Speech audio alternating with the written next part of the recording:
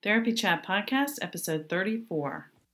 This is the Therapy Chat Podcast. The information shared in this podcast is not a substitute for seeking help from a licensed mental health professional. And now, here's Laura Reagan, LCSWC, with today's episode.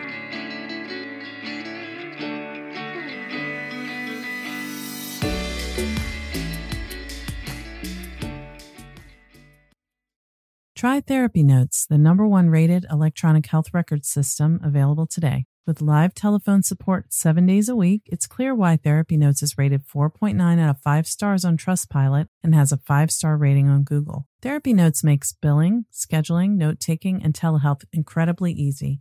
And now for all you prescribers out there, Therapy Notes is proudly introducing ePrescribe. Try it today with no strings attached and see why everyone is switching to Therapy Notes, now featuring ePrescribe. You can get 2 months free by using promo code CHAT at therapynotes.com.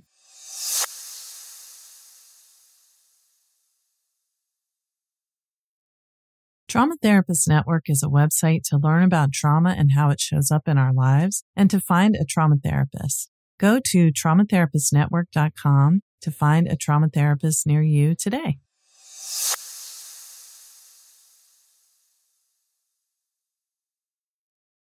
What's so special about Hero Bread's soft, fluffy, and delicious breads, buns, and tortillas? Hero Bread serves up 0 to 1 grams of net carbs, 5 to 11 grams of protein, and high fiber in every delicious serving. Made with natural ingredients, Hero Bread supports gut health, promotes weight management, and helps maintain blood sugar. Hero also drops other limited edition ultra-low net carb goodies like rich, flaky croissants and buttery brioche slider rolls. Head to hero.co to shop today. Dr. Dan Siegel is currently a clinical professor of psychiatry at the UCLA School of Medicine, where he is on the faculty of the Center for Culture, Brain, and Development and the founding co-director of the Mindful Awareness Research Center. He is also the executive director of the MindSight Institute, which focuses on how the development of mindsight in individuals, families, and communities can be enhanced by examining the interface of human relationships and basic biological processes. Dr. Siegel has published extensively for both the professional and lay audiences.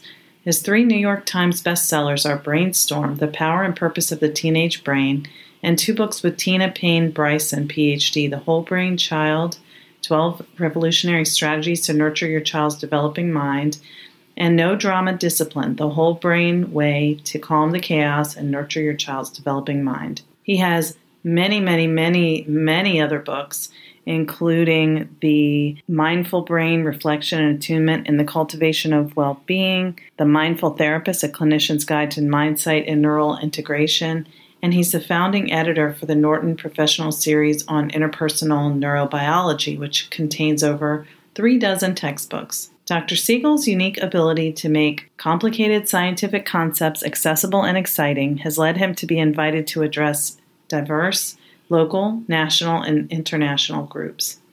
He has lectured for the King of Thailand, Pope John Paul II, His Holiness the Dalai Lama, Google University, London's Royal Society of Arts, and TEDx. And today, you're going to listen to him on Therapy Chat. So tune in for an interesting discussion, which I hope you will enjoy. Thanks. For those of you who are therapists and other professionals specializing in trauma, attachment, or parenting, today's guest really needs no introduction. He's quite simply a rock star in the overlapping fields of neuroscience, childhood trauma, attachment, and mindfulness. I'm incredibly grateful and honored that he's agreed to be on the podcast today. My guest is Dr. Dan Siegel. Dan, thank you so much for being here on Therapy Chat today. Laura, thank you for having me. The pleasure's all mine, and I have to preface our interview for the listeners. I have to tell them that I'm so appreciative that you've come back because I interviewed you a couple months ago, and because of a technical issue, your voice wasn't recorded. So I'm really grateful that you were able to come back so that we can share your message with my listeners. I know they're going to love it. Well, thank you. That would have been a great exercise in just silence and the power of silence. It was a mindfulness experience for That's me right. Because when it was over, I said, and it didn't record. I said, oh my gosh, like, how could this happen? This is terrible. And then I was like, enjoy this moment. You just had a great conversation with someone who's a thought leader. And I mean, how lucky are you? So I was able to sort of stay present in that moment as I was, on the other part of me was kind of panicking and saying, oh my gosh, oh no. So yeah, it was a good exercise, and let everything be our teacher. And also an exercise in the simple reality that life happens. So if something can go wrong, there is a very high likelihood at some point it will go wrong. Yes. Well, thank you for being so understanding about that. You've done so much to advance our understanding of attachment, trauma, and how trauma affects brain development, what's happening in the brain when we practice mindfulness. So I'm really glad that you can explain some of that to our listeners today. Sure. Well, I mean, there's so much we can talk about. For parents and for educators who are trying to help children's minds develop, or for therapists who are trying to help children, adolescents, and adults' minds develop, this whole approach of thinking about what the mind is and how we can cultivate a healthy mind has been so useful for a range of people. And for me, it's so rewarding to take what's been kind of a passion and I got to say a bit of an obsession in me in the last 30 years to really ask the question, what is the mind? And then try to really look at the sciences from math to anthropology and everything in between, like psychology, medicine, and fields that look deeply at the brain, like neuroscience, and try to put them all together in this field called interpersonal neurobiology. So that's the framework that basically uses an approach that E.O. Wilson calls consilience, where we try to find the universal principles across independent disciplines, and that's called interpersonal neurobiology. And now we have over 50 textbooks in the Norton series, and there's a whole way of deeply approaching the process of human change and human health through the lens of interpersonal neurobiology that we can speak about. But it's a very exciting moment for the field of mental health to actually now have a common curriculum we can all draw upon. It is such an exciting moment and a fascinating subject, interpersonal neurobiology.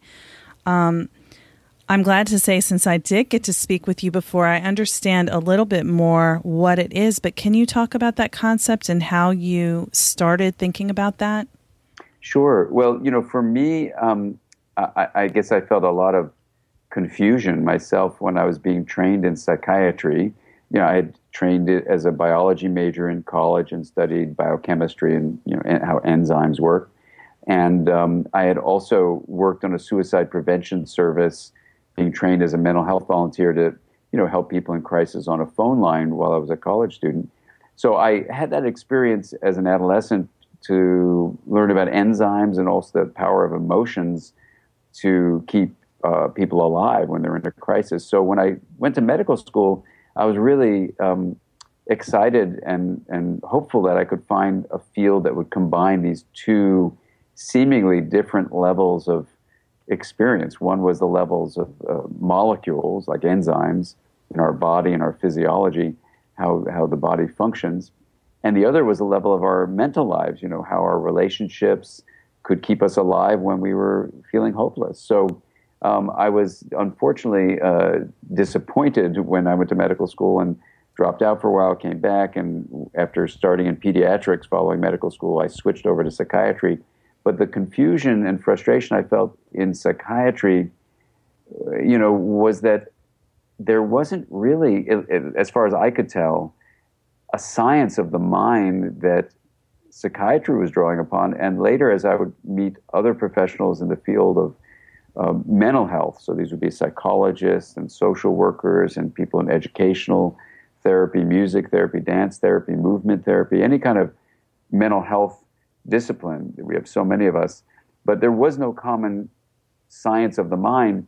And what became very strange for me, almost like an Alice in Wonderland kind of experience, was to find that none of these fields had actually a definition of the mind that was fundamental to mind health or mental health. So, you couldn't really say what the health of the mind was if you didn't start with what the mind is. So that started, a long time ago in the late 80s, which really began as a quest to use my training as a scientist to try to see, were there insights that could help us in mental health draw upon, let's say, mathematics and physics and chemistry and biology and psychology and linguistics and anthropology, sociology. Anyone doing a formal disciplined study of reality, could we combine them together into one? And there's a long story behind it, but the bottom line is, it really taught me the power of drawing on the wisdom of the hard work of scientists and later on other people in the arts and music and study of even contemplative practice like mindfulness or even the study of religion, that all these different disciplined ways of trying to explore the nature of truth and reality could be woven together into a common framework that I had to name it something, so I called it interpersonal neurobiology, which really was trying to say the inter was meaning the betweenness of things. The personal meant that there was a reality to subjective experience that you feel personally. And I just threw in the word neurobiology to try to anchor it in science, but it could have had a different name besides neurobiology, because it's not the same as social neuroscience. This is not a branch of neurobiology at all. It's a weaving together of all the sciences together, and the name is kind of sticking because there's so many books now under this title. But I want people to realize it's not a branch of neurobiology. It's a way of combining all sciences into one framework. So that's how it started. Yeah. So, and that's a good point, because the fact that it's not a branch of neurobiology is important, since that's different. And it's kind of like that word can seem above the comprehension of the average person to many of us. It's just kind of an intimidating word, or it could be. I think it is intimidating, Laura. I think you're right, and I'm sad about that. And that's why I keep on saying to people, let's change the name to, call it Josephina or Joe or something like that to make it more appealing. But, I think that when people, sit down and hear some of the basic principles, which we can talk about today, and I try to review this in my latest book called Mind, A Journey to the Heart of Being Human, that there's actually, when you tell the story about the journey, as I do in this book, I had 20 people read the manuscript before I started, getting it ready to go to the galleys, and not the galleys where it's being killed, but the galleys where it's going to be turned into a book. The feedback I got from a wide range of readers is that it's very accessible. So that was very rewarding to me, because you're right, the name can be inaccessible, but the fact is, we all have a mind, so you have the personal experience. Most of us, not everyone, has, relationships with other people, so that's the inter part. So the interpersonal is something you can feel very close at hand. It's something you experience every moment of your life. And the science, yes, can be intimidating, but what I try to do is translate that in a way where when you kind of see the logic of asking questions like, for example, let's start with the most basic question, like, what is the mind? Very basic, yet very huge. It's huge. It's huge. And, I just came back from Africa, and we were meeting with different people in different tribes, asking them what they think the mind is, and do they use what's called mental state language, like about thoughts and feelings and stuff like that. And anyway, under a tree that it had a number on it for some reason, I guess some scientists were studying tree number 11, these people who are guides in the middle of nowhere in Namibia, said they heard the most profound discussion they'd ever heard in all their years of taking people around under tree 11. And the question we were discussing at lunch was, what is the mind? And what's fun about the discussion is everyone has a mind. And once you start asking that question, you come up with these strange realities, which is, number one, I've asked 100,000 mental health professionals all over the world, has anyone ever said to you what the mind is? And it's only about 2 to 5% say yes. So over 95% of mental health professionals has never been given even one lecture on what the mind is. And the same is true with teachers K through 12. I've asked 19,000 of them in person. And then you have the finding of interviewing chair people, which I've done, of psychiatry, psychology, philosophy, and even anthropology. And none of these fields have a definition of the word mind. So the field called philosophy of mind actually says you shouldn't define the mind. And other people use the word mind as a placeholder for the unknown. And these are important academic positions to take. But if you're a practicing mental health person, a clinician who is helping people with their minds, you're a psychotherapist, psyche being soul, intellect, spirit, and mind as synonyms in the Webster's Dictionary. So we're therapists of the mind. So to me, it's kind of out of our minds to not have a definition of mind because we're mind therapists. What's going on here?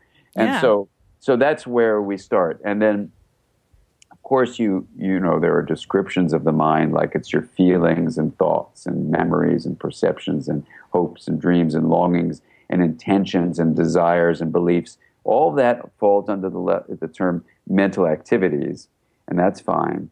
But if you say, what do they all have in common? What makes us have a term? Not all languages have it, like Hebrew or French, but most languages do. What is it that this mind that has all these activities, what is it? And that's what we can get into next. But this question apparently has not been attempted to be really answered in our field, mental health, or in any of these other fields that I just mentioned. And so it's a very exciting moment. And I don't know, you know, I talk about this in all my books, but it's never the main topic in this next book, Mind. It's the main focus. And it says, okay, let's just ask one question in this book. You know, what is the mind? And so, you know, what if the mind is where the self comes from, which most people believe, then, you know, who are we, what we are, maybe even why we're here, how we function, when we are, and where we are, all the who, what, why, wheres of living, can be actually deepened by asking the question of, you know, where is the mind? What is the mind? How does the mind work? Why is there a mind? All these kinds of things. And so that's how I structured the book. And even in this discussion, Laura, you and I are having, what's so interesting about it is when you engage people, whether it's, you know, your guides in a desert in Namibia or, let me tell you, the discussions that happened involving all of us, the different villagers that were there and the European descent people, you know, it was a fascinating common ground because no matter whether you've grown up in a small little village of the Ovachimba people, you know, in Namibia, or you've grown up in New York City, you know, everybody has a mind. So the capacity to be deeply respectful, to actually find unity with people, and then to be open, saying, here's the question. Let's have the questioning illuminate the topic, which is the mind, and not feel like we have to come to some final answer. So this is the stance I think that's most helpful, asking questions about, you know, what is the mind, and seeing if we can come up with some interesting further questions about that. Wow, that's going to be a fascinating book, and I want to talk about it more, but just when is it even coming out? Is it this year? Yeah, it's literally going, and once I do the next couple of days of finishing the final edits, it's going to go to the printer, and it'll be released for sure in November, maybe a teeny bit before, of 2016. Wonderful. Well, I can't wait to read that, but I'm lucky that I get to hear more about it now. And so I'd like to comment. I was thinking the way I interpreted why the mind has never been mentioned, because I remember even thinking about that when I was a child, like, what is the mind? And but I kind of interpreted or put together an assumption that the reason why it wasn't really talked about in school and social work school, or, you know, even during childhood years and throughout college, was that we just don't know and we can't know. But now I realize that's not true. Well, it's an interesting thing, and it's so great that you asked the question. For some reason, and I guess this is probably a really good place to dive into the ways of asking these follow-up explorations is like this. For some reason, some fields, like let's say philosophy, urge us not to make a definition of the word mind, and they don't offer one in the books in philosophy of mind. In my field, in psychiatry, we don't have any definition of the mind, short of brain activity, which is a pretty standard sort of medical, biological thing to say. And in fact, Hippocrates said it about 2,500 years ago. William James echoed that 125 years ago in the Principles of Psychology, which was one of the foundational books for modern psychology. Psychology doesn't have a definition of the mind, and say it's just a useful placeholder for the unknown. And all of our fields, then have just kind of dropped it. Now, of course, we can talk about feelings. So I want to be clear that we're using the term mind here not to compare it to emotions. Like some people say, oh, your mind is your intellect and your emotions is your heart. We're not saying that. We're saying that the word mind includes emotions and feelings. In fact, includes anything you can be subjectively aware of, like thoughts and reasoning. And so subjective experience is primary to mind. It's a description, not a definition, but you are aware of your subjective experience through consciousness. So you have consciousness and how it permits you to be aware of subjective experience. So that's one set of things that are part of mind. And then you have this thing called information processing, which is, how you reason and problem solve and have, thoughts that have a kind of a chain of interactions with each other. And this information processing doesn't need awareness, but it can be an awareness. But most of it probably is not an awareness. So we have consciousness, subjective experience, and information processing as three elements of mind. And when you're left with that, you say, well, isn't that a definition? And you say, well, let's try to define it. And when you say to someone, what is an emotion? And they say, oh, it's the processes in your brain that link what happens in your body up through your limbic area and into your cortex. Okay, well, that's describing a process, but what is that? You go, well, it's what you have when you're emotional. You go, well, what's that? You go, well, it's, when you have a feeling, you have emotions, it goes round and round. Or if you take thought, the same thing. If you say, what is thinking? And people go, well, it's what you do when you have thoughts. And then, well, what's a thought? It's what you do when you have thinking. And it's just, you don't get anywhere. So without a definition, descriptions are kind of circular. And they also, these descriptions, while they're very prevalent, all these fields have descriptions, they don't really help us answer the next question, which is, what is a healthy mind? Because if I said to you, okay, well, let's say a thought is what happens when you're thinking. Okay, fine, that doesn't really say anything. Let's just stay with that for a moment. So what's a healthy thought? You go, well, a healthy thought is it's a thought that makes you healthy. You go well, what do you mean? You go, well, it's not the thought that makes you unhealthy. I mean, well, what? So here's what happened with me back, in 1990 and 91 is I noticed all the people I was seeing for therapy came in with either chaos or rigidity. And I know it wasn't in the DSM like that, but that's just what it seemed to me. And I never really got the DSM much, but even though I had to study it and pass my board exams. But, it just was weird that everything seemed to be chaos or rigidity. So when I tried to find an answer to the question, why are my patients coming in with either chaos, rigidity, or both? What is that about? I couldn't find any science that addressed those patterns. So I was very upset, I was really like nuts about this. And so I went to math, and in the division of math called probability theory, there was an area in math that said when what's called a complex system is not optimizing what's called self-organization, it tends to move to either chaos, rigidity, or both. And I literally screamed so loud I woke people up in the house. It was early in the morning. And I said, oh my God, what is this self-organization thing? And it turns out that something called a complex system, which is a system that has three characteristics we'll define in a moment, but it's a certain kind of system, which is basically fundamental elements interacting with each other is what a system is. And a complex system is a system that has these three qualities. It's open to influences from outside of itself. It's capable of being chaotic. And the most important one for some mathematicians is it's nonlinear, meaning small inputs to this system with initial observation, you can't really tell what's happening. Now, you could ultimately tell, but on the surface, you can't really predict what the result will be from an input to the system. And that's called nonlinear. So nonlinear, chaos capable, and open. And I thought, well, our lives are that way. You know, our mental experience is that way. You're capable of being chaotic. You're influenced by stuff from outside yourself. And if something small happens to you in the morning, wow, it can affect your whole day. So when you read on about complex systems, which have this pattern when they're not optimally self-organized, they go to chaos or rigidity, you find that every complex system has something called emergent properties.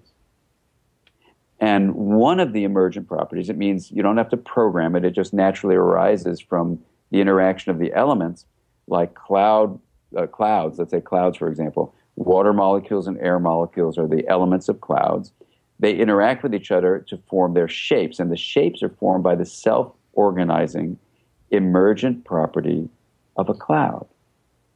So then I thought, well, I was in a group where the group was going to disband because no one could agree on what the mind was. And we were asking the question, what's the connection between the mind and the brain?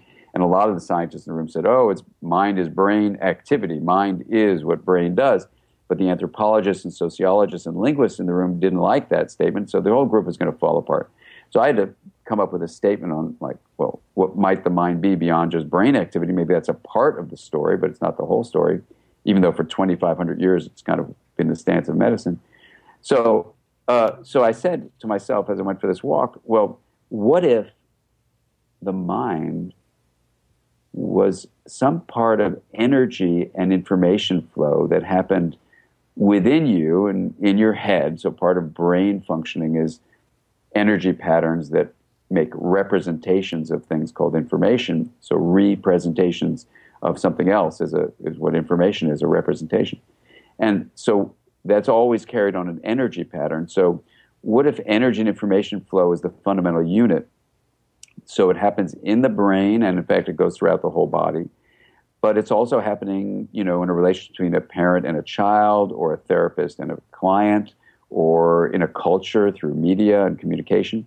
So energy and information flow might be what an anthropologist or sociologist or a linguistics person or psychologist or biologist, such as a neuroscientist, or even a physicist studying quantum physics, anyone interested in things like consciousness, might be particularly open to the idea that the mind could be proposed to be this: the self-organizing, emergent property of a complex system.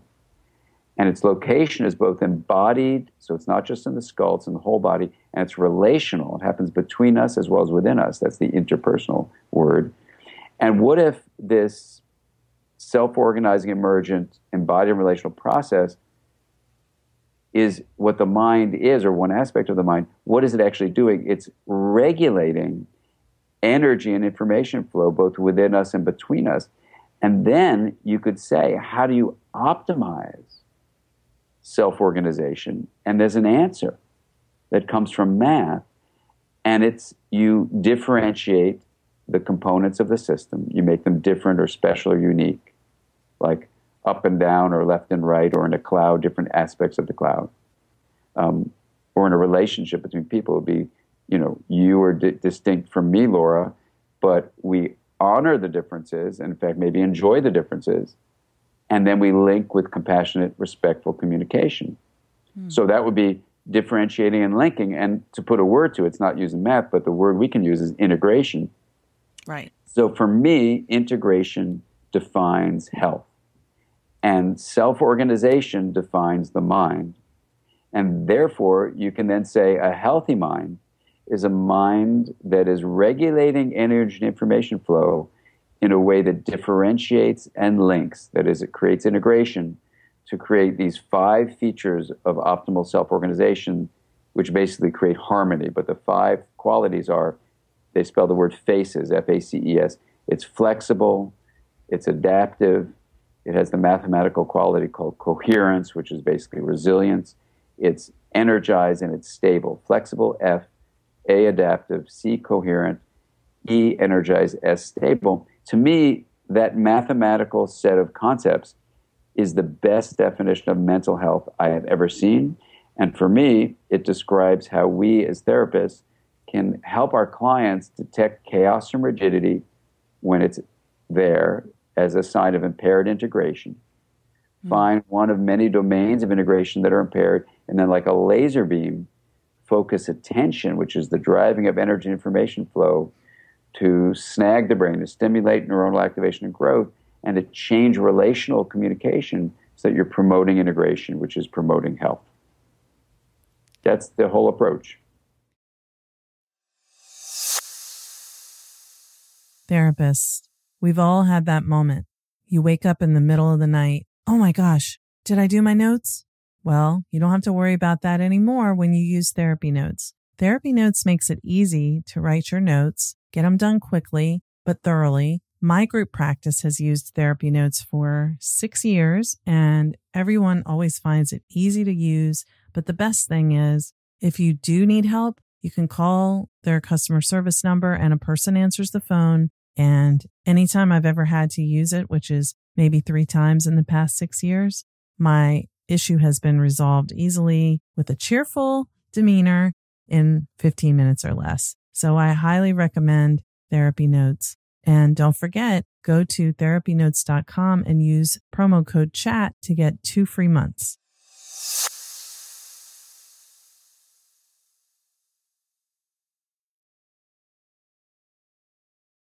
I don't know if this question really makes sense, but how can that be applied in our direct work with people in the focused attention?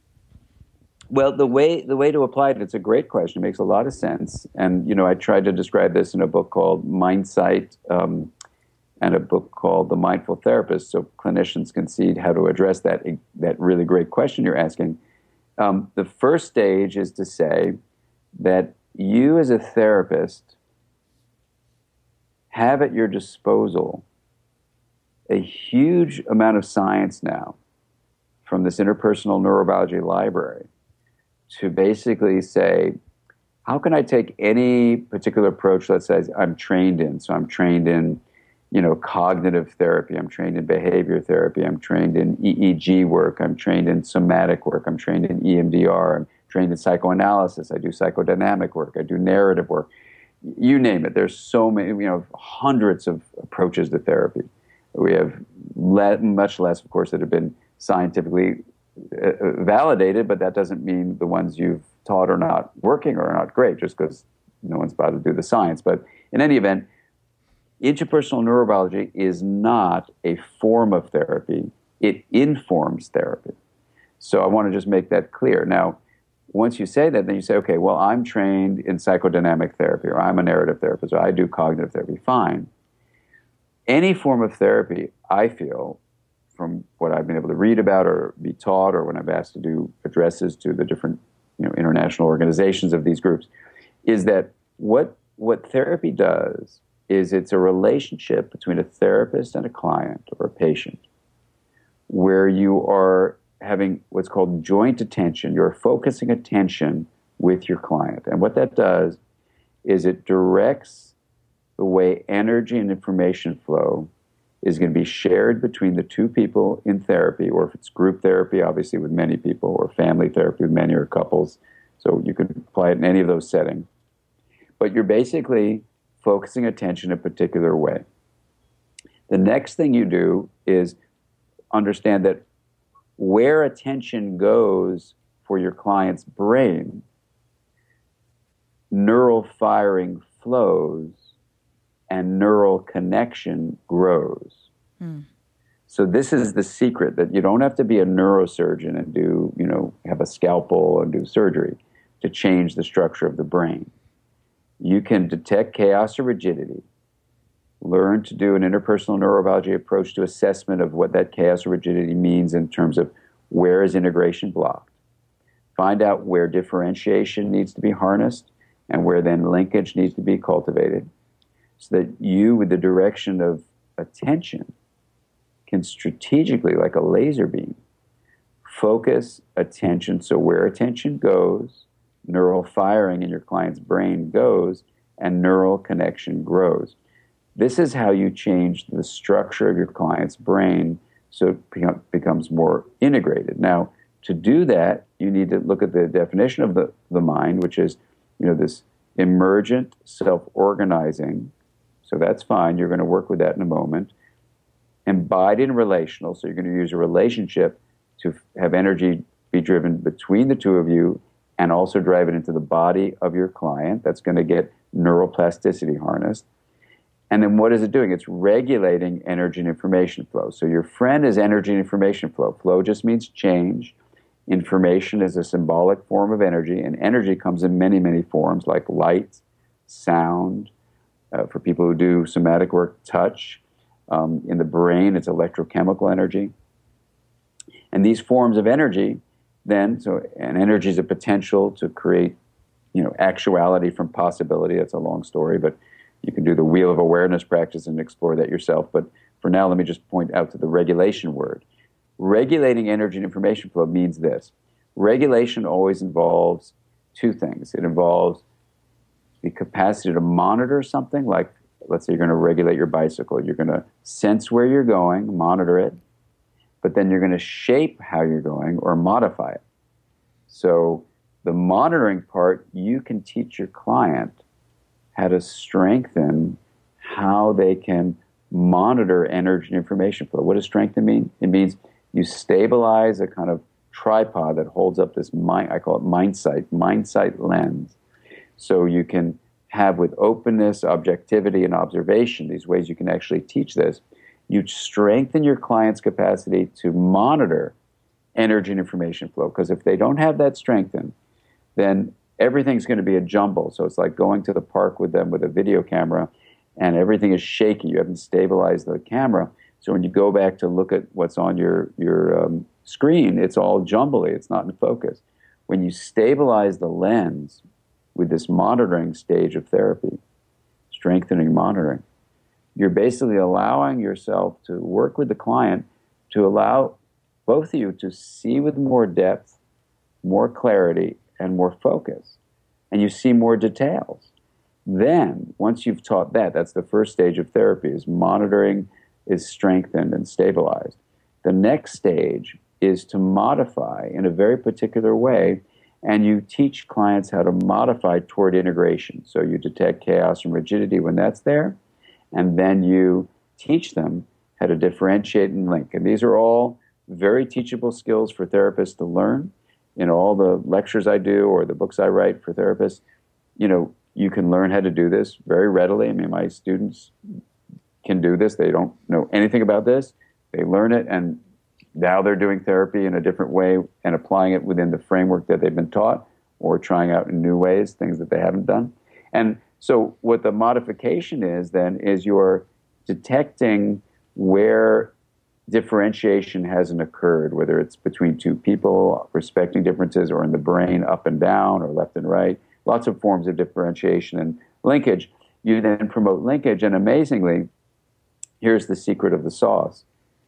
The drive toward integration is often blocked in our clients, either from experientially acquired blockages to differentiation or linkage, or genetically or in other ways, innately acquired blockages. And so what's been absolutely amazing in revising The Developing Mind, where all this is published a couple of years ago, or just in finishing this last book, Mind, if you look at studies let's look at the DSM. If you look at the DSM, all symptoms of all syndromes can be reinterpreted as chaos or rigidity. So that's just interesting.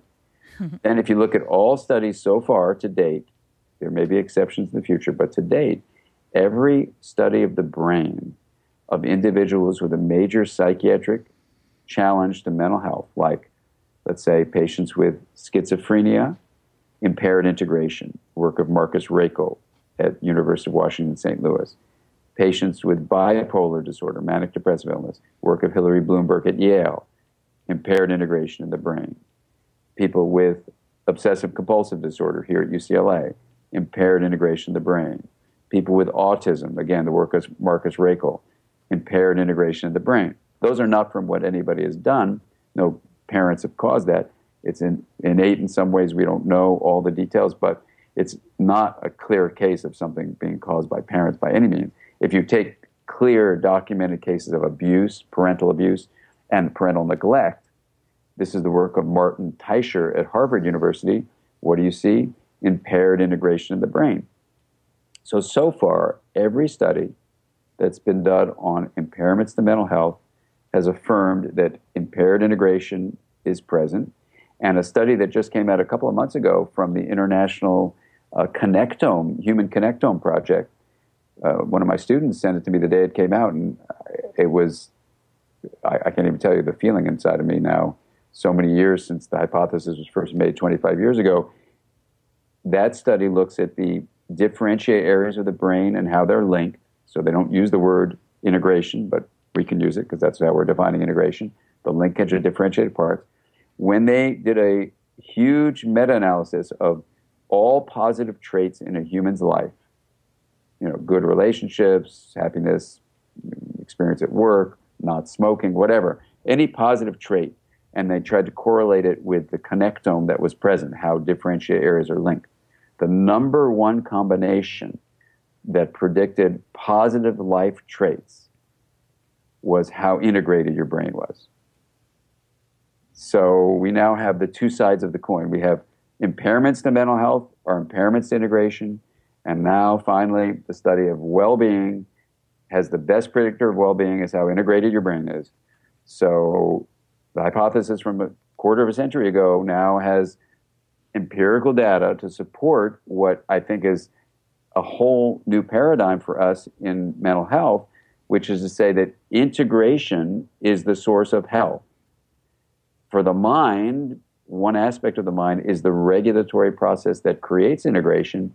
And here's the secret. You, as a therapist, can learn these basics. We now have a common core curriculum. You are an integrationist. You're not a shrink. You are an integrationist. And with the concept of integration, so far, at least my students can affirm this, it gets you home every time. Clients come to you with this problem or that problem. It's chaos or rigidity. It's impaired integration. You find out where the integration is impaired. You know that differentiation is blocked and or linkage is blocked. You do your attention focus to snag the brain, stimulate neuronal activation and growth, and you are seeing changes. This isn't just me, and this is all these students who've worked under me. Learning this approach, you see changes in people that before were stuck in different modalities of therapy. So, it's not a form of therapy, but it's a grounding in science that now has a lot of empirical support. We would never say it's been proven, but there's a ton of support, and the clinical practical applications have proven to be hugely effective according to the people who are using them. So this is a very exciting moment. And, for me, this whole journey, and we're writing about it in this Mind book, it's been just almost like a dream, because it just started with a deep sense of frustration and, this feeling like we in the field of mental health ought to be able to define the mind, which now we can do, ought to be able to define mental health, which now we can do, and ought to be able to then come up with practical applications of those two questions being at least answered to some extent, and then help our clients, our patients, lead not just lives without symptoms, which is the classic old view of mental health as the absence of meeting DSM criteria, but actually help them lead incredibly vitalized, enriched, deeply rewarding, meaningful, connected lives. That's incredibly wonderful. And I can't help but notice how depathologizing your perspective on this is as well. It's not symptom focused. It's that idea that all brains can be healthy with, removing blockages that everyone has a drive toward integration. And I mean, there's such a pathologizing view, I think, in the DSM of some people just have these disorders and they're just permanently sick. And we know that's not true. That's so beautifully said, Laura. I don't think I have anything to add to it except say that's so beautiful. The notion that you're really describing so beautifully, that we need to be health focused and, not just about, positive psychology or something like that, which actually doesn't offer a definition of the mind or even ways of approaching what we can do in mental health, particularly, though it's a wonderful field. It's really about, exactly what you're describing. We look with the deep potential everyone has, that self-organization has an innate drive to heal, and stuff gets in the way to have this natural self-organizational push toward integration. So when you look, like I'm doing a chapter now with Barb Fredrickson, who's written beautifully about positive states and about love, one thing I'm going to try to bring into this chapter with Barb Fredrickson is the idea that, this interpersonal neurobiology view allows us to see that emotions can be seen as a shift in integration. So the work we do in therapy is always emotional, in the sense that if emotion is a shift in integration, and positive emotions are upticks in integration, that's what I think they are. Negative emotions like prolonged fear and anger and sadness and shame and despair, those are all downticks in emotion. It doesn't in integration. It doesn't make them bad. So I'm always worried about positive versus negative terms being misinterpreted. But if they're prolonged, they lead to a shutting down of things, rather than what Barb Fredrickson beautifully talks about as this broaden and build state of positivity. So from an interpersonal neurobiology point of view, that important contribution from Barb Fredrickson in the positive psychology field helps us see in therapy that what we're doing is we're trying to release an innate drive towards these positive states. But one thing we can think about is that everyone has this potential. And we are in a very important moment in our evolution as a career, as a discipline, to say, let's be health focused. Let's realize that people all have this innate capacity for healing. So in some of the discussions we have, for example, in the desert in Namibia, everyone was getting involved, because whatever your culture was, everyone has a mind. So we could find this common ground across all these cultural backgrounds we had. Some people had been abused as children. We could talk about that in the group. Some people had horrible traumas that were just in their adulthood. We could talk about that. We could talk about what was happening on the global level, because these issues of integration, by the way, are not just about a person's individual life. They're about families. They're about schools. They're about communities. They're about nations. They're about actually, the work I do with people in the global challenges with climate change. These issues we're talking about apply completely to that. So what it does for us in mental health is it reminds us that, people are part of an interconnected whole. The idea that we're a isolated, separate me is not only wrong, but it's actually quite a destructive view. And it's probably one of the several reasons why in the United States, people are more miserable, even though we have more material well-being, more material stuff. People are absolutely stressed out and depressed because people feel so disconnected. And I think part of that, not the whole story, but part of that is that we've excessively differentiated a private self as the totality of our identity. And instead of having, what I call a moi, we just have a me.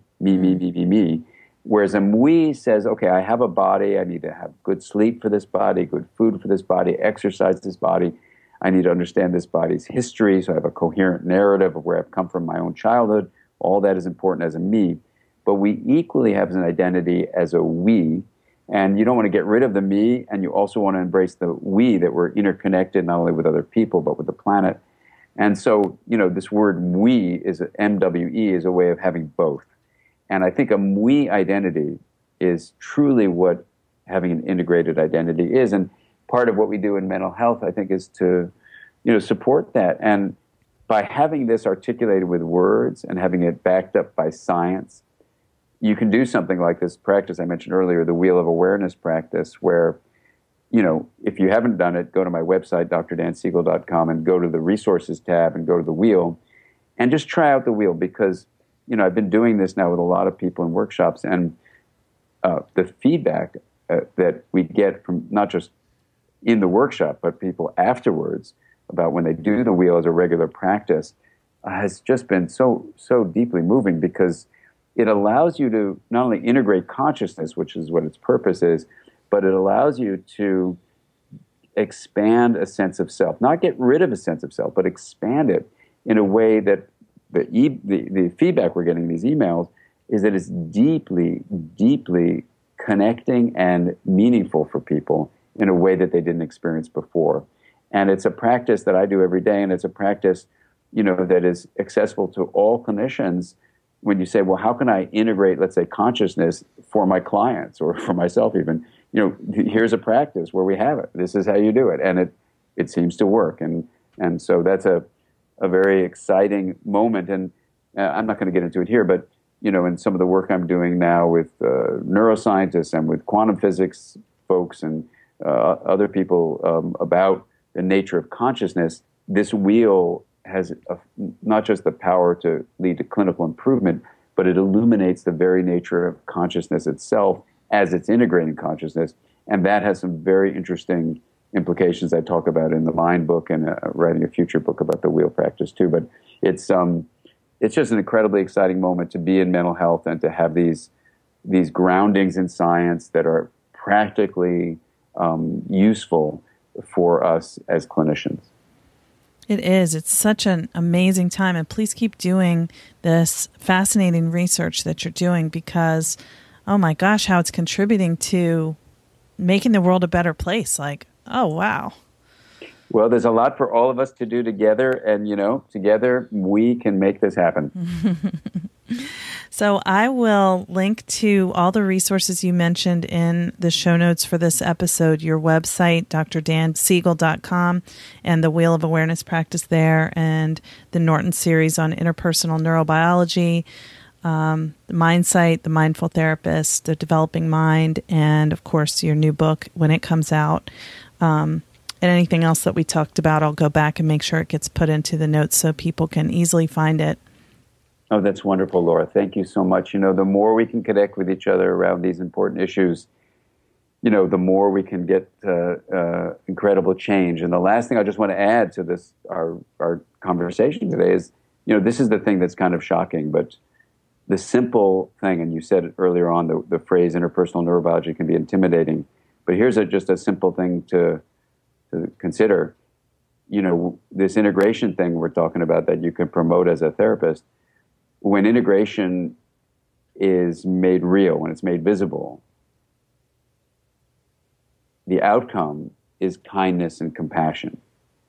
And so you have this deep scientific view of kind of a wisdom tradition perspective that blends the deepest kinds of science with very practical experience of making this a more compassionate and a kinder world. So that's the kind of role we can play in our individual lives, for our clients, for people we encounter in the world, and for the world at large. And I am so proud to be a member of our field of mental health and to be working with you and with others, really to really create a foundational joining in how we approach our work as mental health practitioners. Oh, it's beautiful. And I just think about how the more we realize that we're all connected, the world can't remain so violent and disconnected, Exactly. And it can feel sometimes like, what can I do? Well, that's what you can do. We can all do that. Completely. And together we can make it happen. That's the thing. We're not in this alone.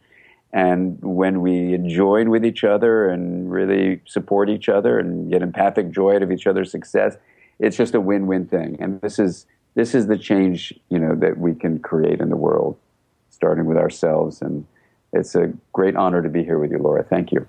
Dr. Dan Siegel, thank you so much for being on Therapy Chat today. I can't wait to share this with my audience. Thank you for having me. Try Therapy Notes, the #1 rated electronic health record system, available today. With live telephone support 7 days a week, it's clear why Therapy Notes is rated 4.9 out of 5 stars on Trustpilot and has a 5-star rating on Google. Therapy Notes makes billing, scheduling, note-taking, and telehealth incredibly easy. And now, for all you prescribers out there, Therapy Notes is proudly introducing ePrescribe. Try it today with no strings attached and see why everyone is switching to Therapy Notes, now featuring ePrescribe. You can get 2 months free by using promo code CHAT at therapynotes.com.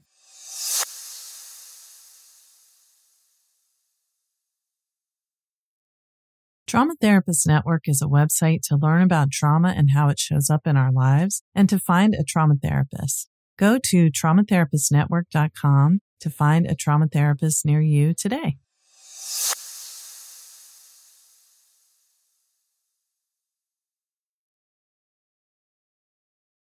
Wow, that was so interesting. You can find more about what Dr. Dan Siegel is doing at www.drdansiegel.com.